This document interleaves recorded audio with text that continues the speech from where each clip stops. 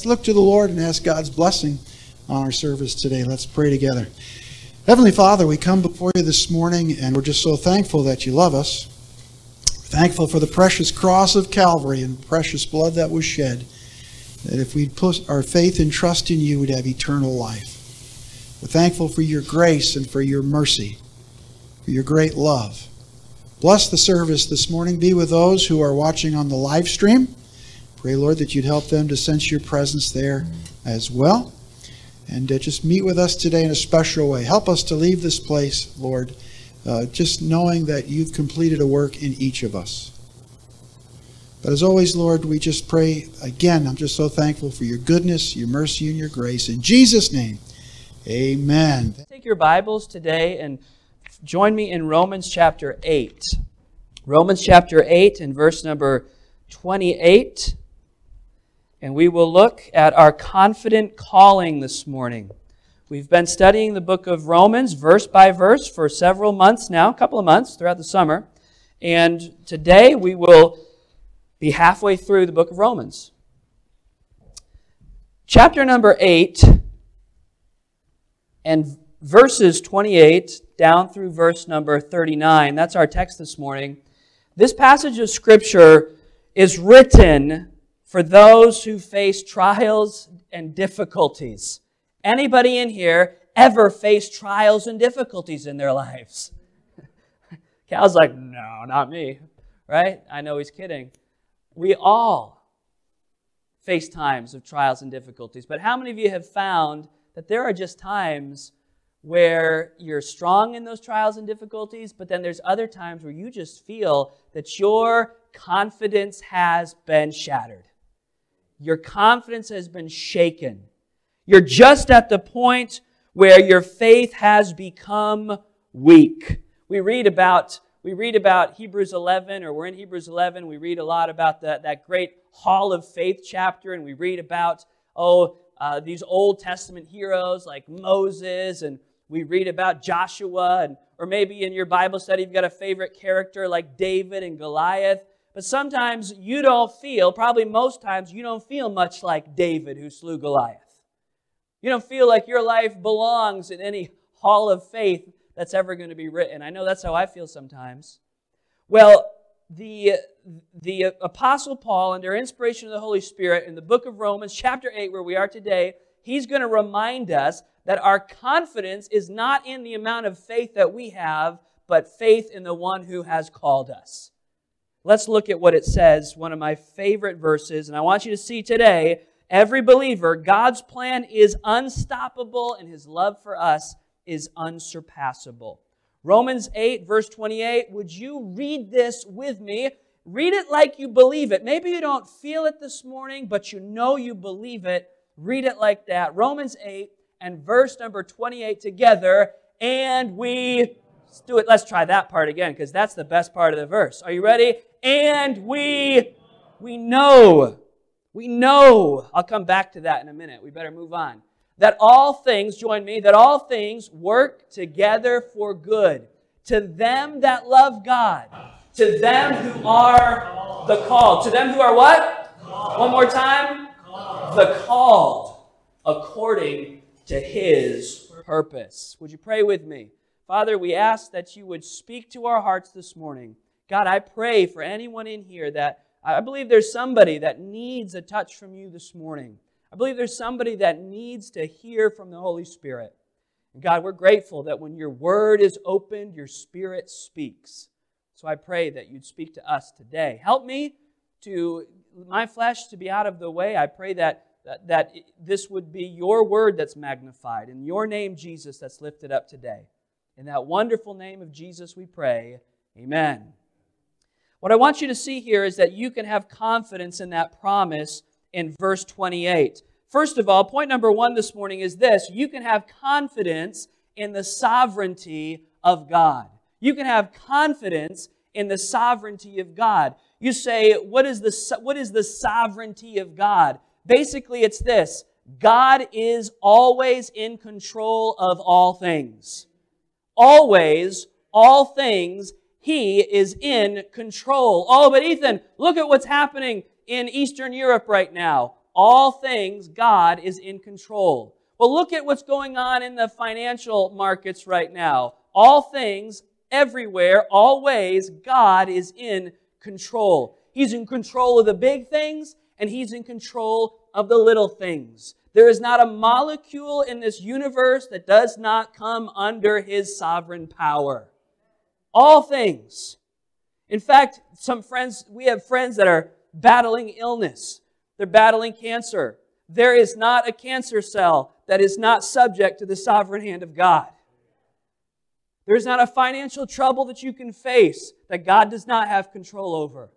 You see, we know. We are not hoping, wondering, unsure, and we know. When I was a little kid, my mom, as she still is, she's very involved in the children's ministry here at our church. And for many years, she taught the junior church all by herself, and I started learning how to teach alongside her. I was 12 years old. She'd help me get through the lessons with the kids, and God used her. But she taught us a song in junior church.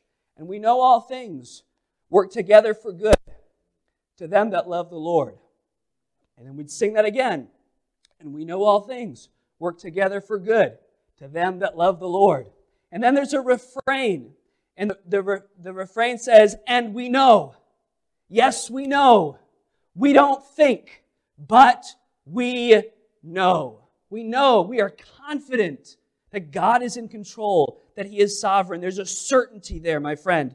And look what it says next. We know that all things work together for good. It doesn't mean that everything is good, right? It doesn't mean that the sickness is good. It doesn't mean that the financial trouble is good. It's just a thing.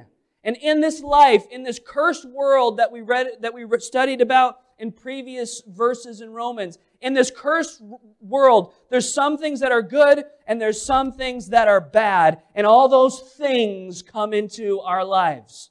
How many of you are dealing with some of those things this week? You've got some of those things and you say, you know what? All things, they're not good, but through God's sovereign plan, all things work together for good. That God can take even the bad. Did you know this? God can even take the sinful actions of wicked people and still accomplish His good purpose with them. Somebody might have done you wrong. And it wasn't that God planned for them to do wrong, because there's this balance between my free will and God's sovereignty. But God allows people to have a free will, and some people choose to do wrong with that free will. But under the sovereign hand of God, He can even take the evil deed and work it out for good for His beloved children.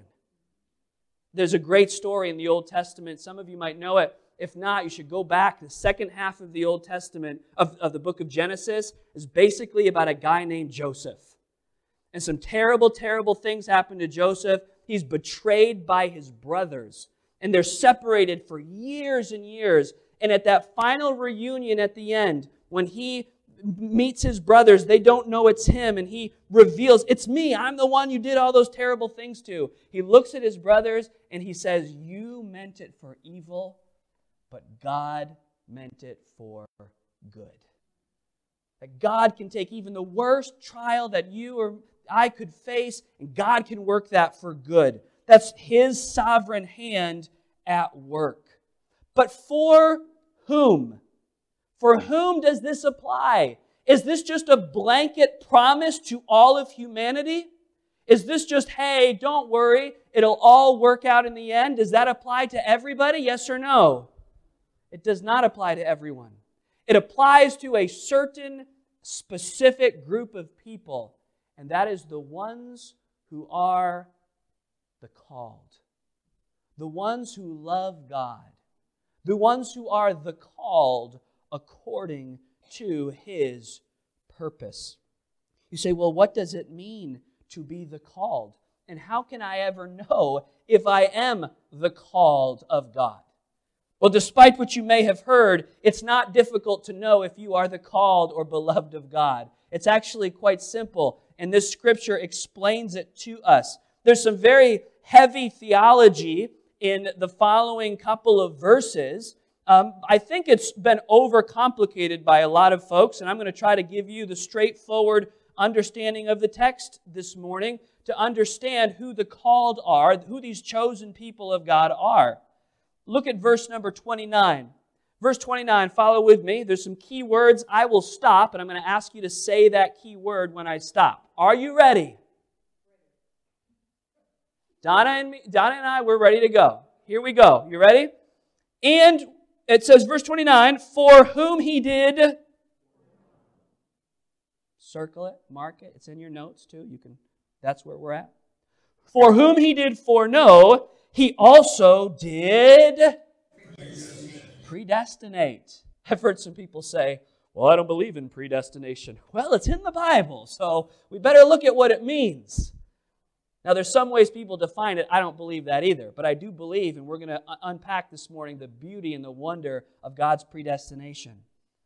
He says, for whom he did foreknow, he also did predestinate to be, word, conformed to the image of his Son, that he might be the firstborn. Now, I want you to take that conform to the image, and then that firstborn. I want you to circle those and link them together. Because what is there is you would have had to be following along the previous messages. Last couple of weeks, we talked about adoption. Remember that? Just nod your head, make the preacher feel better, like, oh yeah, I've been following all along. Yeah. Adoption. We talked about adoption, whereby God makes us equal standing with Jesus. You're like, what does that mean? Go back, listen to the messages. This is adoption right here. So we were foreknown, and then we were predestined for adoption. And then this amazing thing happens. Verse 30. Moreover, whom he did predestinate, them he also called. He called. And whom he called? Them he also justified. We spent 5 chapters on that one. And whom he justified, them he also, that was last week, glorification. Whom he called, he justified. And whom he justified, them he also glorified. I put these on your notes. Let's kind of walk through the understanding of this very simply. Foreknown, very simple. It means to know beforehand. Not overly complicated, right? To know beforehand. How many of you are glad that God knows all things? Time is equal to Him. Future is just as settled as past. God is eternal. He transcends space and time, which is why I think sometimes people have a little bit of difficulty, myself included, with these kinds of topics. Because what has happened here is the curtain has been pulled back into the sovereignty of God. But it's been pulled back about all that we can handle. I mean, that curtain hasn't been flung open, right? Where we would see we are not like Him. But what God is doing in this passage is He's just given us a little peek behind the curtain as to how sovereign He is. So if you're like, oh yeah, but does this happen, then that, and then what is the order of all these things? Some things we are just not meant to know or completely understand. Now watch what happens next. So, foreknown. So notice in your handout, God has always known those who are His. God has always known who would believe on His Son. Now, what's wonderful about this truth is foreknowledge is not just knowing information beforehand. But this Greek word for foreknowledge, it has the idea of relational intimacy. Two people who really know each other. And I've got good news for you. If you've believed on the Son of God, if you are among those who would believe on the Son of God, not only did God know that you would believe, but God has had a special plan for you forever.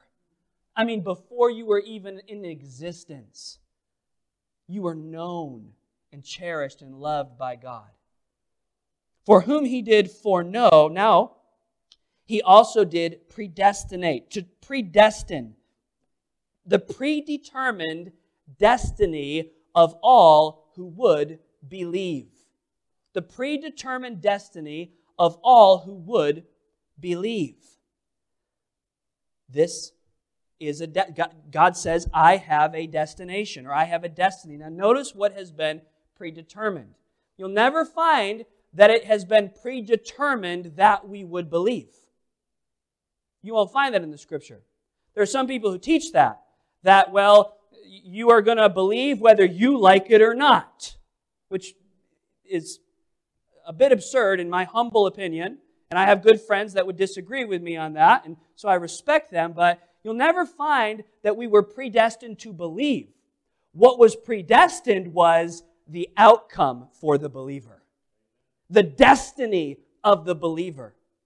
If you will believe, and you are among those who will believe. Well, let me tell you about my elect group of believers. Let me tell you about those who are called of God, the ones who God foreknew, the ones who would believe on His name. Let me tell you what was predestined. What was predestined is that we, back me up to verse number 29, what was predestined is that we would be made like Jesus, that we would be adopted, that we would be given the status of the believer as a child of God. You say, so why is this written? It's written so that you can know for certain what your standing is. It's written so you can say, wait a minute, I've believed on the name of Christ. Well, am I going to lose it? Am I going to fall away? Is God really got a hold of me? Well, the Bible says this, if you have Jesus, if you've believed in Christ, then it has been predestined. You will be like Him one day. Nothing to do with you, but by His sovereign power, God will make you like Christ. Been predestined before the foundation of the world, that all who believe in Christ will be made like Christ, adopted, given the status of Jesus, that He might be the firstborn among many brethren. Now, this next one is really cool. And that is, back to verse 30 now, moreover, whom He did predestinate, them He also what? Called. Circle that one. This is what theologians refer to as the effectual call. This does not mean an invitation. Now, aren't you thankful that we read all throughout the Scriptures that God gives an open invitation? Jesus said, come unto me, all you who are weary and heavy laden. The Bible says God is not willing that any should perish, but that all should come to repentance. The gospel message is the first call that goes to all. But when you see this word calling here, it's not an invitation, it's a royal summons. It's when you are called, well, in the negative, called. How many of you ever got called to the principal's office? You knew what I was going to say before I even finished it. Like, Pastor, I didn't even finish the sentence. I didn't say principal. He's like, yeah, that was me. That was me. Was that like, did you view that as you were supposed to RSVP? Or just show up? You just showed up. Now, that would be the negative use of this idea of called. But the positive is this. If you were called to appear before the President of the United States, would you believe that that required an RSVP? No, you've been summoned. Now, we're in a very libertine society where the president is equal with us, but put yourself in ancient times. If the king calls, what do? You go. When the king calls, you come. Now, this is what's really cool. This is not the call to believe. This is the call to be what? You got it. It's right there. It's the call to be what? Justified. It's to say, you are one of those, my children. You are a believer. Then you have been summoned by the King for your adoption ceremony, for your justification record to be settled once and for all. It wasn't me. I didn't say, well, Jesus, I will believe in you, and now I'll try to justify myself. That's what religion teaches. Religion, in some forms of Christianity, they say, well, you believe in Jesus, but then you do this, and this. No, the moment I believed on Christ, God said, you come right now, and I will justify you. I will declare you to be righteous. I was spiritually summoned into the courtroom of heaven, and God said, your sins are covered. You are my child with adoption status, and I look at you just as if you've never sinned. You've been justified. And God's call cannot be refused. You say, why is he talking about all of this? Because He's building our confidence. He's building our confidence, saying, who accomplished all of this for you? In fact, then he says, you'll be justified, you'll be glorified, eternally set apart from sin in the presence of God. So I put this on here. How does it work? My responsibility and God's sovereignty. My responsibility is to obey the command, believe on the Lord Jesus Christ. And God, by His sovereign hand, calls me into this predestined, eternal plan for all believers whom He foreknew. In fact, there's another scripture that describes it. Look at John 1, verse number 12. John 1:12 on your handout and on the screen. But as many as, what's the first thing? Received Him. To them gave He power. We do the receiving. He does the saving. We do the free will believing. He does the sovereign saving. Believe on the Lord Jesus. But as many as received Him, to them gave He power to become the sons of God, even to them that believe on His name. Ephesians 1, 3 through 5. Blessed be the God and Father of our Lord Jesus Christ, who hath blessed us with all spiritual blessings in heavenly places in Christ, according as He hath chosen us where? If you want the choosing, where do you have to be? You got to be in Him. Chosen us in Him before the foundation of the world. Now, what has He chosen us for? That we should be holy and without blame before Him in love, having predestinated us unto the adoption of children by Jesus Christ to Himself, according to the good pleasure of His will. Because I would believe on Christ, I was predestined to be made holy, to be made blameless, to be made a child of God. And that is supposed to give me confidence. That's why he says we know that all things work together for good to them that love God, to them who are the called. And then he takes 2 verses to explain God's calling on our life, God's calling to our salvation. And the point is this: all of those things we looked at are the most significant things in all of eternity. Justification, adoption, glorification, our eternal status. If God would go to such great lengths to secure all of the eternal things, we can trust Him with all the other things. With all the other things. Confidence in His sovereignty. Secondly now, let's look at this in verses 31 through 34. He moves on. He doesn't just want to give us confidence in the sovereignty of God, but He gives us confidence in our Savior. The focus turns to Jesus. In verse 31, he says, what shall we then say to these, there's that word, to these things? What do you say to these things? Well, which things is he talking about? I kind of think he's talking about the things in verse 28. We know that all things work together for good. He could also be talking about the things that were just described, but I think what's happened is he's introduced the topic of these things in my life, these things I face, these things I began with, sickness and troubles and trials and relational problems and financial problems and all the things that give us trouble in this life. And then we think about our calling in God, and Paul says, okay, now that you've been armed with some theology, now that you've been armed with some truth about what God has done for you, now what have you got to say to all those things? Now what have you got to say to all those things in your life? You look at that sickness, you look at that trial, you look at that difficulty, and you say, hey, you thing, guess what? God is what? He's for me. God is for me. You might come against me, but who are you compared to the one who is for me? You need to, believer, you need to speak to those things. You need to speak to the things in your life, not your words, but the Word of God. And when that thing raises its ugly head and says, I'm going to break you down, I'm going to destroy you, I'm going to bring you to ruin, you need to stop and say, wait a minute, I am the beloved of God. I am predestined. I am adopted. I am called, I am justified, I am sanctified, I am glorified, all by His sovereign power. Now, who did you say you were again? Who were you? Because the God of all the universe is on my side. Woo! God is for me. Who can be against me?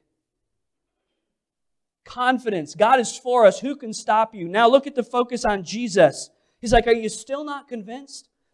Maybe you're not wired to respond well to theology. So now He tells you a story. And He says, hey, remember Jesus?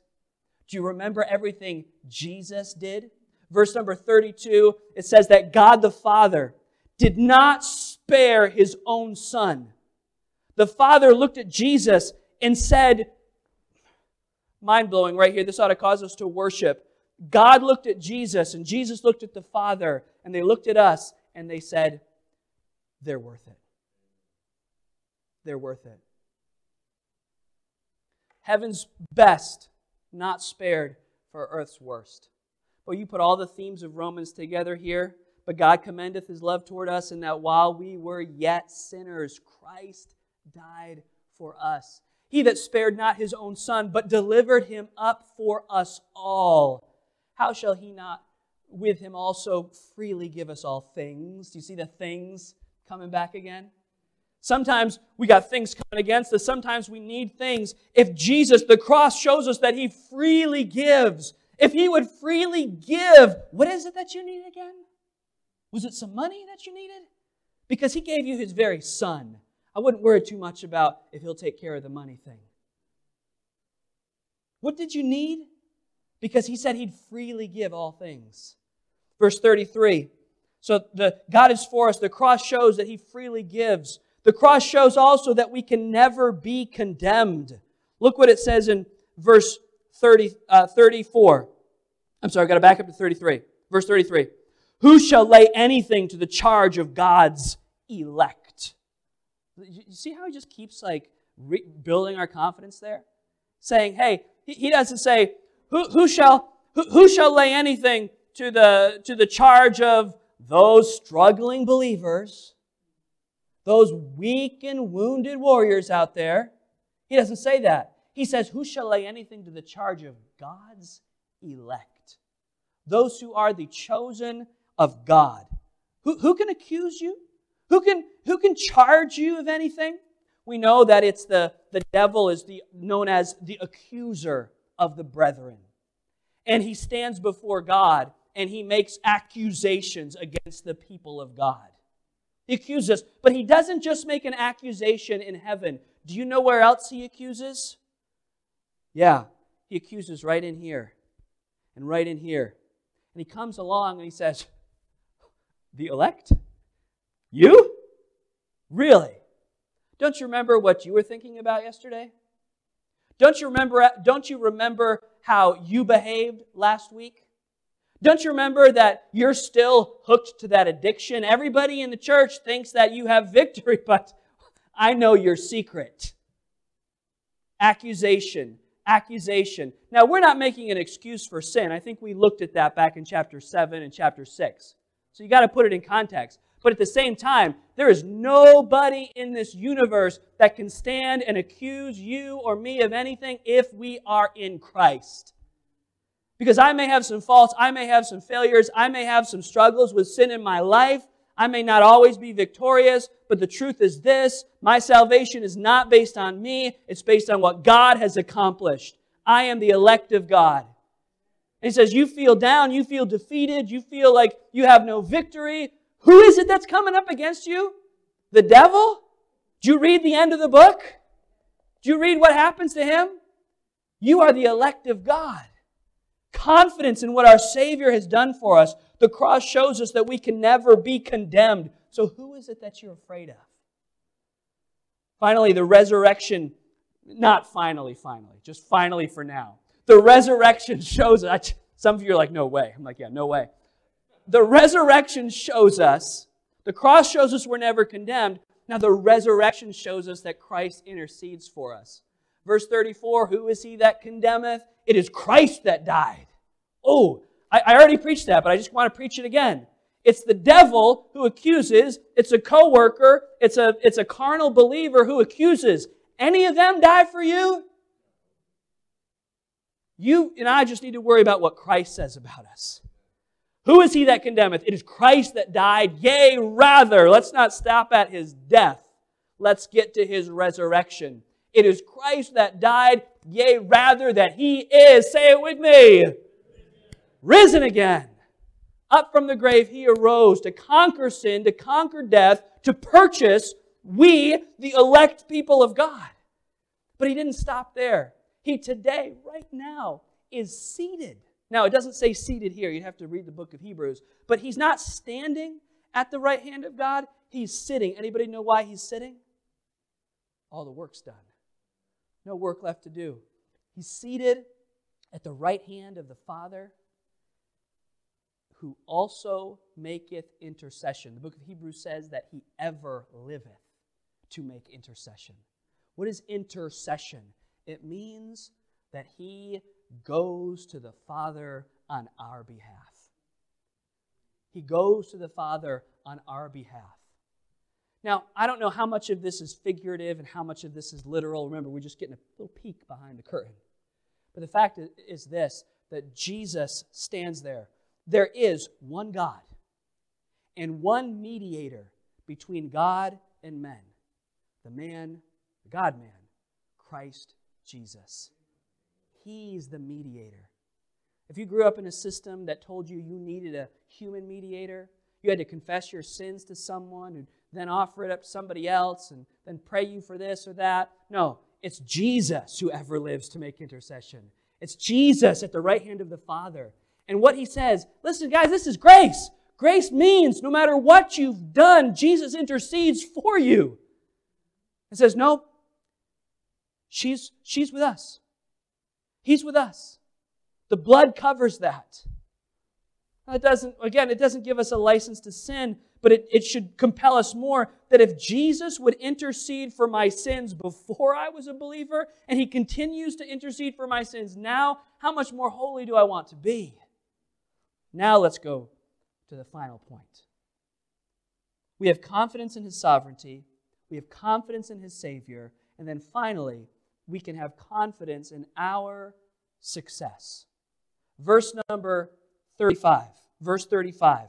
He says to remember whose we are. Verse 35. Who shall separate us from the love of Christ? Who shall separate us from the love of Christ? He gives us some who's and some what's here, but the most important thing to remember in all of this is that we belong to Jesus. Now, this basically reads as a doxology at the end of a doctrinal treatise. So basically, Paul's like getting ramped up here. And he starts out with, all things are going to work together for good. God's got a plan. Let me give you a little doctrinal instruction on how you can be confident of that. Let me tell you a little bit about Jesus. And then as I read it, Paul just breaks out into glorious worship at the end of this passage. And he says this, read it with me, ready? Who shall separate us from the love of Christ, which is, sorry, I'm ahead. I got to the later part. Shall tribulation? What's the answer? What's the answer?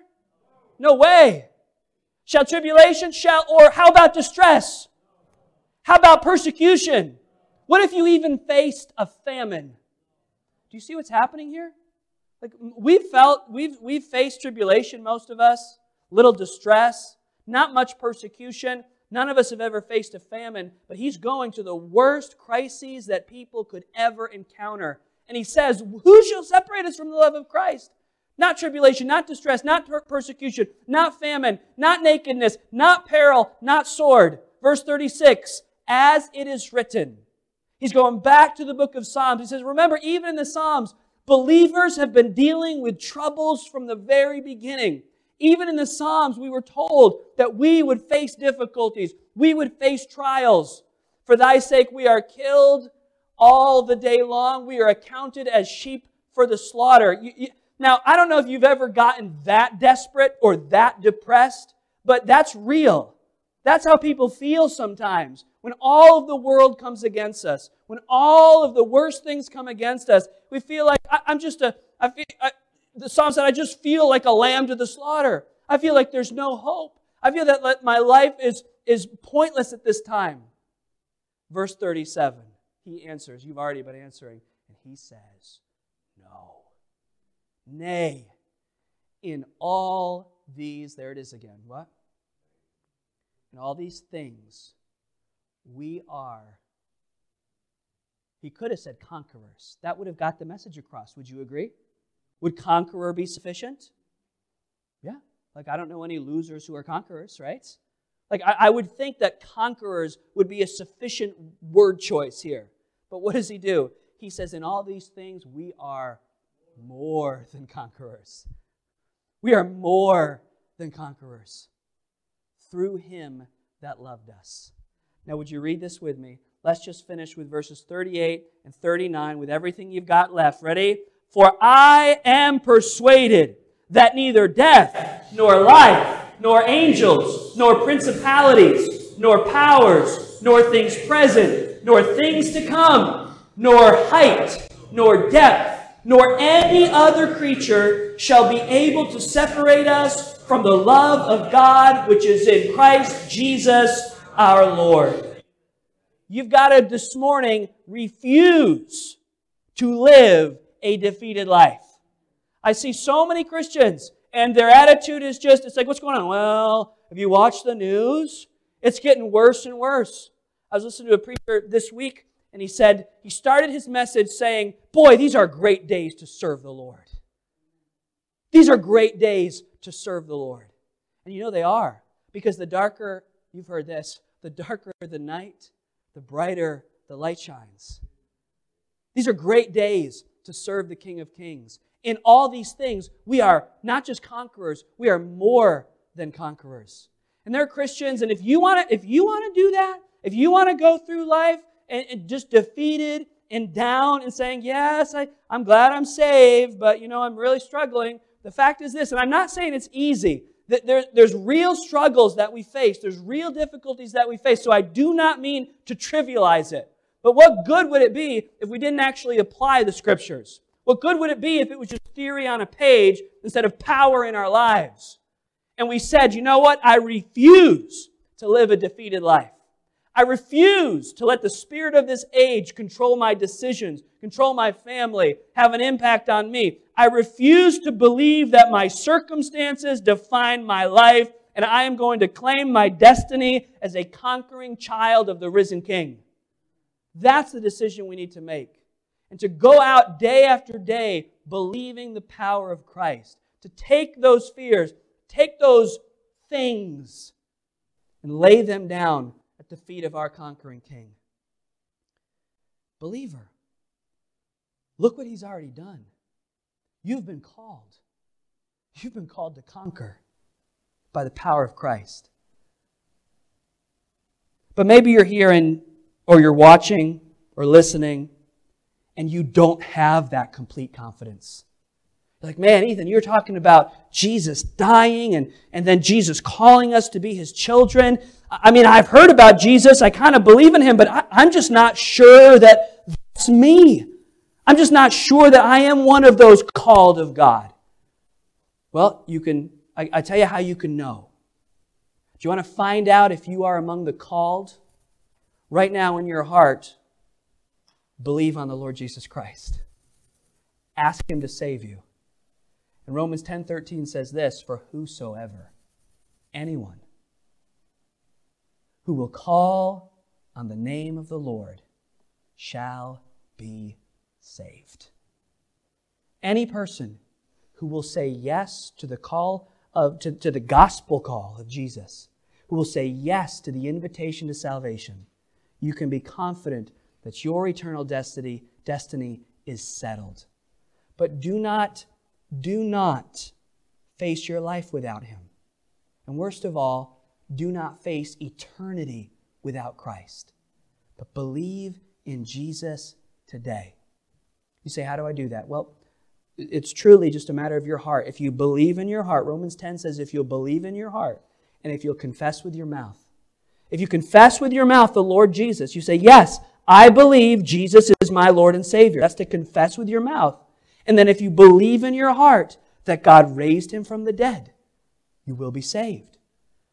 This morning, whoever you are, whether you've been in church your whole life or you're brand new to Christianity, confess with your mouth, I believe Jesus as my Savior.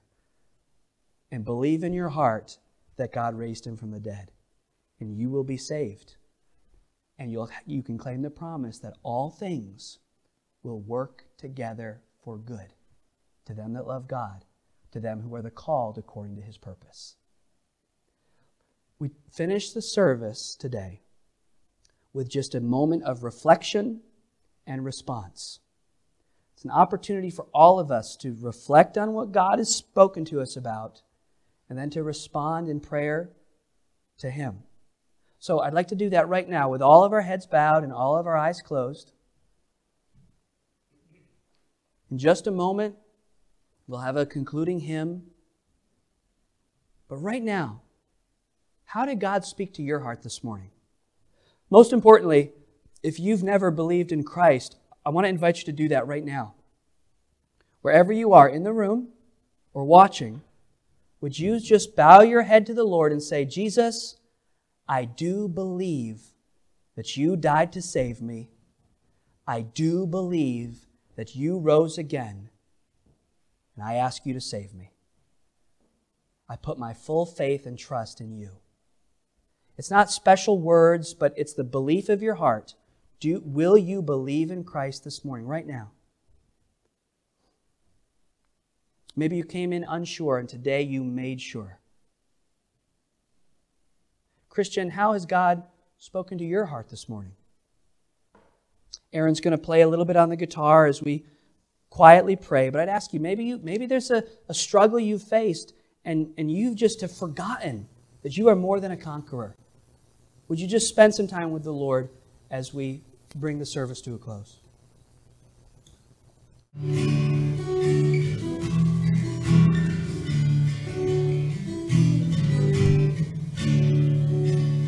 Father, we thank you so much for your word. We thank you that you've given us, Lord, the salvation that you've offered to us so freely through your Son.